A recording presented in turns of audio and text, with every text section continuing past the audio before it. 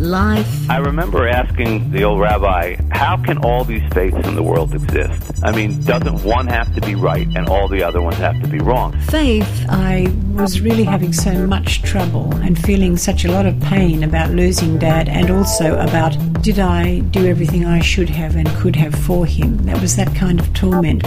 Off I went to a spiritual medium. Spirituality. With a painful, cracking voice, he say, I'm scared, and I know you can kill me, but I have to tell you this.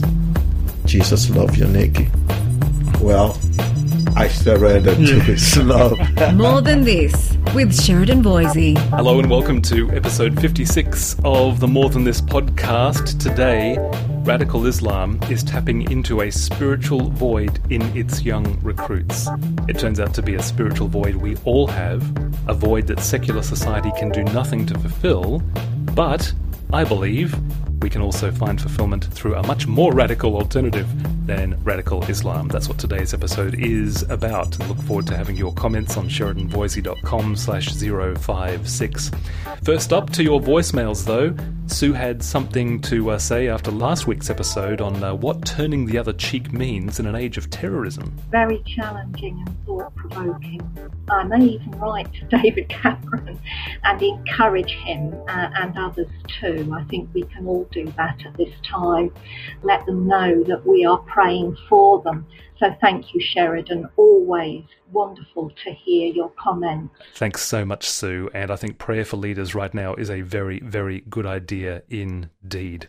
Some quick announcements before we get into today's topic. My book, Resilient, Your Invitation to a Jesus-Shaped Life, is out. It recounts my little journey exploring the Sermon on the Mount, that famous speech from Jesus. And I'm amazed, at the things that have happened in Paris and elsewhere over the last few weeks, and just how more and more I see connections between what Jesus says in that famous speech and what's going on in our world. And in fact, this podcast is, I guess, a fruit of that. It is just so comprehensive. If you haven't read the Sermon on the Mount, 3 chapters in the book of Matthew 5, 6, and 7, only take you 15, 20 minutes to read. And then if my book, Resilient, will help you to get into it, I'd love you to take a read and let me know what you think. Also, I'm going to be speaking at Oxford Community Church next Sunday, and also elsewhere. You can find details of that on today's show notes. Also, I wanted to tell you about a new event that's going to be coming up that both my wife Marin and I will be contributing to in January. It is a retreat especially for couples wrestling with infertility. Now, this is a very unique event, and one that I didn't accept speaking at very quickly. In fact, I got the invitation a few weeks ago from the organisers, and I thought, well, you know what? Of all the events that I'm asked to speak at, this is the one I'm going to critique the most because, number one, I wanted to know that those who were organising it had some sort of personal experience in this whole area, because there is just so much pain and so much shame sometimes involved for the couple going through this. I wanted them to know, they had to know what this was all about. Number two, wanted to make sure that the other speakers involved had some kind of personal experience and this wasn't just theory that was going to be given to these couples. Number three, wanted to know that a safe space was going to be made for couples to be able to share their story and their pain, or not. They may want to stay silent, and so there was going to be a safe space made for these couples. And then finally, that if there was a prayer team involved, that they would be given appropriate guidelines as to what to say, what to pray, what not to prophesy into people's lives. Marin and I have come across too many couples that have been ruined by what we might call false prophecy, false hope given to them, all sorts of forecasts about couples, conceiving and having children, and here's the names and here's the dates they're going to be born and everything, and it hasn't come to pass, and the couple have been ruined as a result. I met with Andy and Sarah Lang, who are the organisers of the Rhythm of Hope retreat. Marin and I had a wonderful afternoon with them and found very, very quickly all of those concerns were well and truly covered. This couple knows what this story is all about and what this journey is all about, and they worked very, very hard to make sure this is going to be a safe space for couples wrestling with this to come along. So it's called the Rhythm of Hope. It's going to be in January in 2016. If you would like details, it's on today's show notes, and I thoroughly encourage you to pass it on to any couple you know who's wrestling in this area of starting a family. Well, we all know what ISIS and other radical Islamic groups want, don't we? A world under Islamic rule. Through strict submission to Sharia law, and achieved by jihad, which normally means sacred struggle, but in this case is interpreted to mean holy war. But have we thought about what the desires of their young recruits are? Because ISIS seem to be very successful at tapping into something in a whole bunch of young recruits, and as it turns out, not necessarily religious recruits, often secular recruits. It turns out that these young people are looking for meaning, for purpose, and for a cause to join that is bigger than themselves. Now, that is a desire that every human being has. It turns out to be a desire secular society fails miserably at fulfilling, which means the door is open for jihadists and others to go in and fill the void. But there is another way to fulfill it.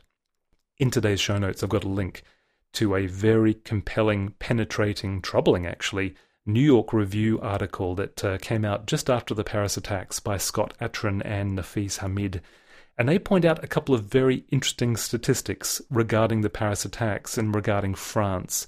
It turns out around 90% of French citizens who have radical Islamist beliefs have French grandparents. So they're not refugees, they're not new immigrants to the country. They've actually been here for a couple of generations. And 80% of them come from non-religious families. So that means, according to the figures, most French Islamists are former secularists. They are drawn into jihadist religion not through their families, but through their peers who are searching for a cause to live for and values to live by. Now, in the article, Atran and Hamid quote a few people that they've spoken to in preparation for the article. One convert who had been in and out of jail said this: "I was a mess, with nothing to me, until the idea of following the Mujahid's way," that's the holy warrior's way, "gave me rules to live by." Did you hear that? Rules to live by. And so that meant he would channel his energy into jihad and defending his Muslim brethren under attack from the, quote, infidels in France and elsewhere. Another 24-year-old radical convert told them, "Western society teach us to work hard to buy a nice car and nice clothes, but that isn't happiness. I was a third-class human because I wasn't integrated into a corrupted system." Now, by that I'm meaning that they probably weren't part of materialism. "But I didn't want to be a street gangster either. So I and my friends simply decided to go around and invite people to join Islam." Or what about this advice from one young Syrian woman to another? It shows that the cause that they're signing up for is seen as great enough to overrule allegiance to their own family. Listen to this. "I know how hard it is to leave behind the mother and father you love, and not to tell them until you are here in Syria that you will always love them, but that you were put on this earth to do more than be with or honor your parents." Now, if you know the Bible, doesn't that kind of echo the words of somebody else who said, "If you don't love me more than your father or mother, you're not worthy of me"? That's the kind of cause that these people are being kind of called into, something that's greater than even honoring mother and father. Ross Douthat in the New York Times summarized it all like this, quote, "The deep reality here is that many human beings, especially perhaps young human beings, still crave a transcendent purpose, even in a society that tells them they don't really need one to live a comfortable, fulfilling life. And more than that, many people experience both a kind of liberation and a kind of joy and submission to these purposes, even, as is the case with ISIS, when that submission involves accepting forms of violence and cruelty that rightly shock the conscience of the world." So here's the situation, folks. There's this whole bunch of young folks who are left empty by secularism, which says there's no ultimate purpose to life. Ultimately, it's just about survival, and the best you can do is buy a nice car, nice home, and fill your life with good things. And there is a void, a spiritual void in them, and ISIS are going to fill it. Now, I believe there's an alternative that is even far more radical than radical Islam that will help to fulfill that void, of course. It's something that I've explored in Resilient. It's out of the Sermon on the Mount. It's again a kind of radical way that Jesus' teaching in that profound speech connects in with the deepest longings of our heart. Because in that radical manifesto of Jesus, he provides a whole bunch of things. Number one, he provides a radical prayer that gives us a cause to live for. When he teaches us to pray to our Father, "May your kingdom come soon, may your will be done on earth as it is in heaven," he is giving us a radical cause to be part of. I'll tell you more about that in just a second. Number 2, he gives us a radical set of values to live by that transform our relationships.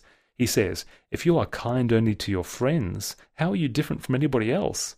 Even pagans do that, but you are to be perfect, even as your Father in heaven is perfect. Go and read the Sermon on the Mount. Go and read his teaching on relationships. Radical, radical, radical stuff, which calls us to a whole bunch of values to live by. I wouldn't say rules like that Muslim convert was looking for. I would say values. I would say a calling that needs supernatural energy within us from the Holy Spirit to live out. But it's radical stuff. Thirdly, he calls us to a radical way of life that critiques the nice car, nice home values of consumer culture. He says, don't store up treasures for yourself here on earth, where moths eat them and rust destroy them, and where thieves break in and steal, because wherever your treasure is, there the desires of your heart will also be. He calls us to a way that demands radical allegiance. He said, if you love your mother and father more than me, you're not worthy of me. He says elsewhere, if you refuse to take up your cross and follow me, you're not worthy of being mine. If you cling to your life, you will lose it. If you give up your life for me, you will find it. This is radical stuff. And then finally, he says, this is a way marked not by radical terror, but radical love. Love your enemies. Pray for those who persecute you. In that way, you will be acting as true children of your Father in heaven. So, we can put it like this. This radical alternative, even more radical than radical Islam, is what we could say following the radical Jesus into the dream of God. Psychologists tell us that we need a big cause to live for. We've explored this in other podcasts. People like Martin Seligman, the positive psychology guy, say to live a resilient life, you need to have some sort of meaning to your life, some sort of big overarching cause that you're a part of, something that's bigger than you. Secularism isn't providing that, so radical Islam is coming along to fill the void and calling recruits to the grand dream of an Islamized world. But when Jesus calls us to pray for our Father's kingdom to come on earth as it is in heaven, he is calling us to God's dream for the world, which is a radically, radically peaceful and beautiful vision for the world. It will have 4 main qualities, I believe. Again, you can find these on today's show notes. It will be a world of fulfilled longings. Blaise Pascal, the famous mathematician and philosopher, said, there's a God-shaped hole in the heart that only God can fill, and this longing will be fulfilled when God's dream is complete. You go to the last book in the Bible, the book of Revelation, and you'll find this beautiful phrase, look. God's home is now amongst his people. He will live with them, and they will be his people. We can have the Holy Spirit of God living in us now. This will be a world of fulfilled longings when that taster of having him live in us is fully fulfilled when we see him face to face. Number 2, it's a world of healed wounds. Every tear will be wiped from our eyes. There will be no more mourning or pain or sickness or death or disability. All the illnesses of the world will be gone, and our groaning earth will be made well. That's what we read in the 8th chapter of Romans in the New Testament. Earth and humanity will be made whole in God's fulfilled dream. Number 3, it will be a world of radiant beauty. I love this. When we are told about the new heavens and the new earth that God is going to bring down from heaven to earth. By the way, notice that it's coming from heaven down to earth. It's not that we escape this earth and it gets destroyed and we go up to some ethereal existence. It comes down from heaven to earth. It's not just described in ethical terms, but it's described in aesthetic terms as well. The first couple of chapters of the book of Revelation talk about God's beauty as being like these beautiful gems and jewels. And at the end of the book of Revelation, we find that the new heavens and earth are also described in exactly the same ways of those beautiful, dazzling jewels and gems. The very beauty of God will be reflected in the very beauty of this new heavens and earth that God is taking all history towards. And then number 4, this will be a world of restored harmony. There will be harmony between nations as they walk in God's light and turn their swords into garden tools. There will be economic justice for the poor, even harmony between animals. We hear that the lion and the lamb are going to be lying down next to each other, having a rest rather than chasing each other. God's dream for the world will be a place of peace. So here is the radical fulfillment, I believe, for this longing of the heart. It's to follow the radical Jesus into the dream of God. There's this guy named Charles Featherstone who himself was a radical Islamist. He's now a preacher.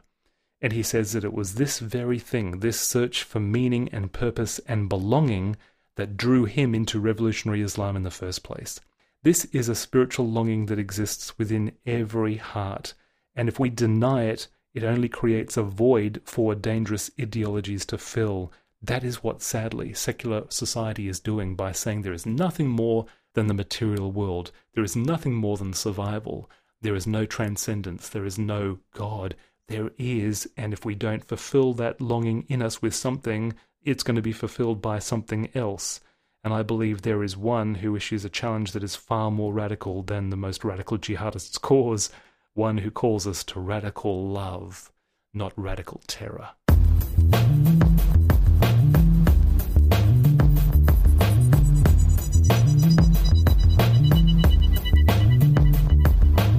I'd love your feedback on this. SheridanVoisey.com/056. Leave me a respectful comment there. I know this can get a lot of emotions heated up.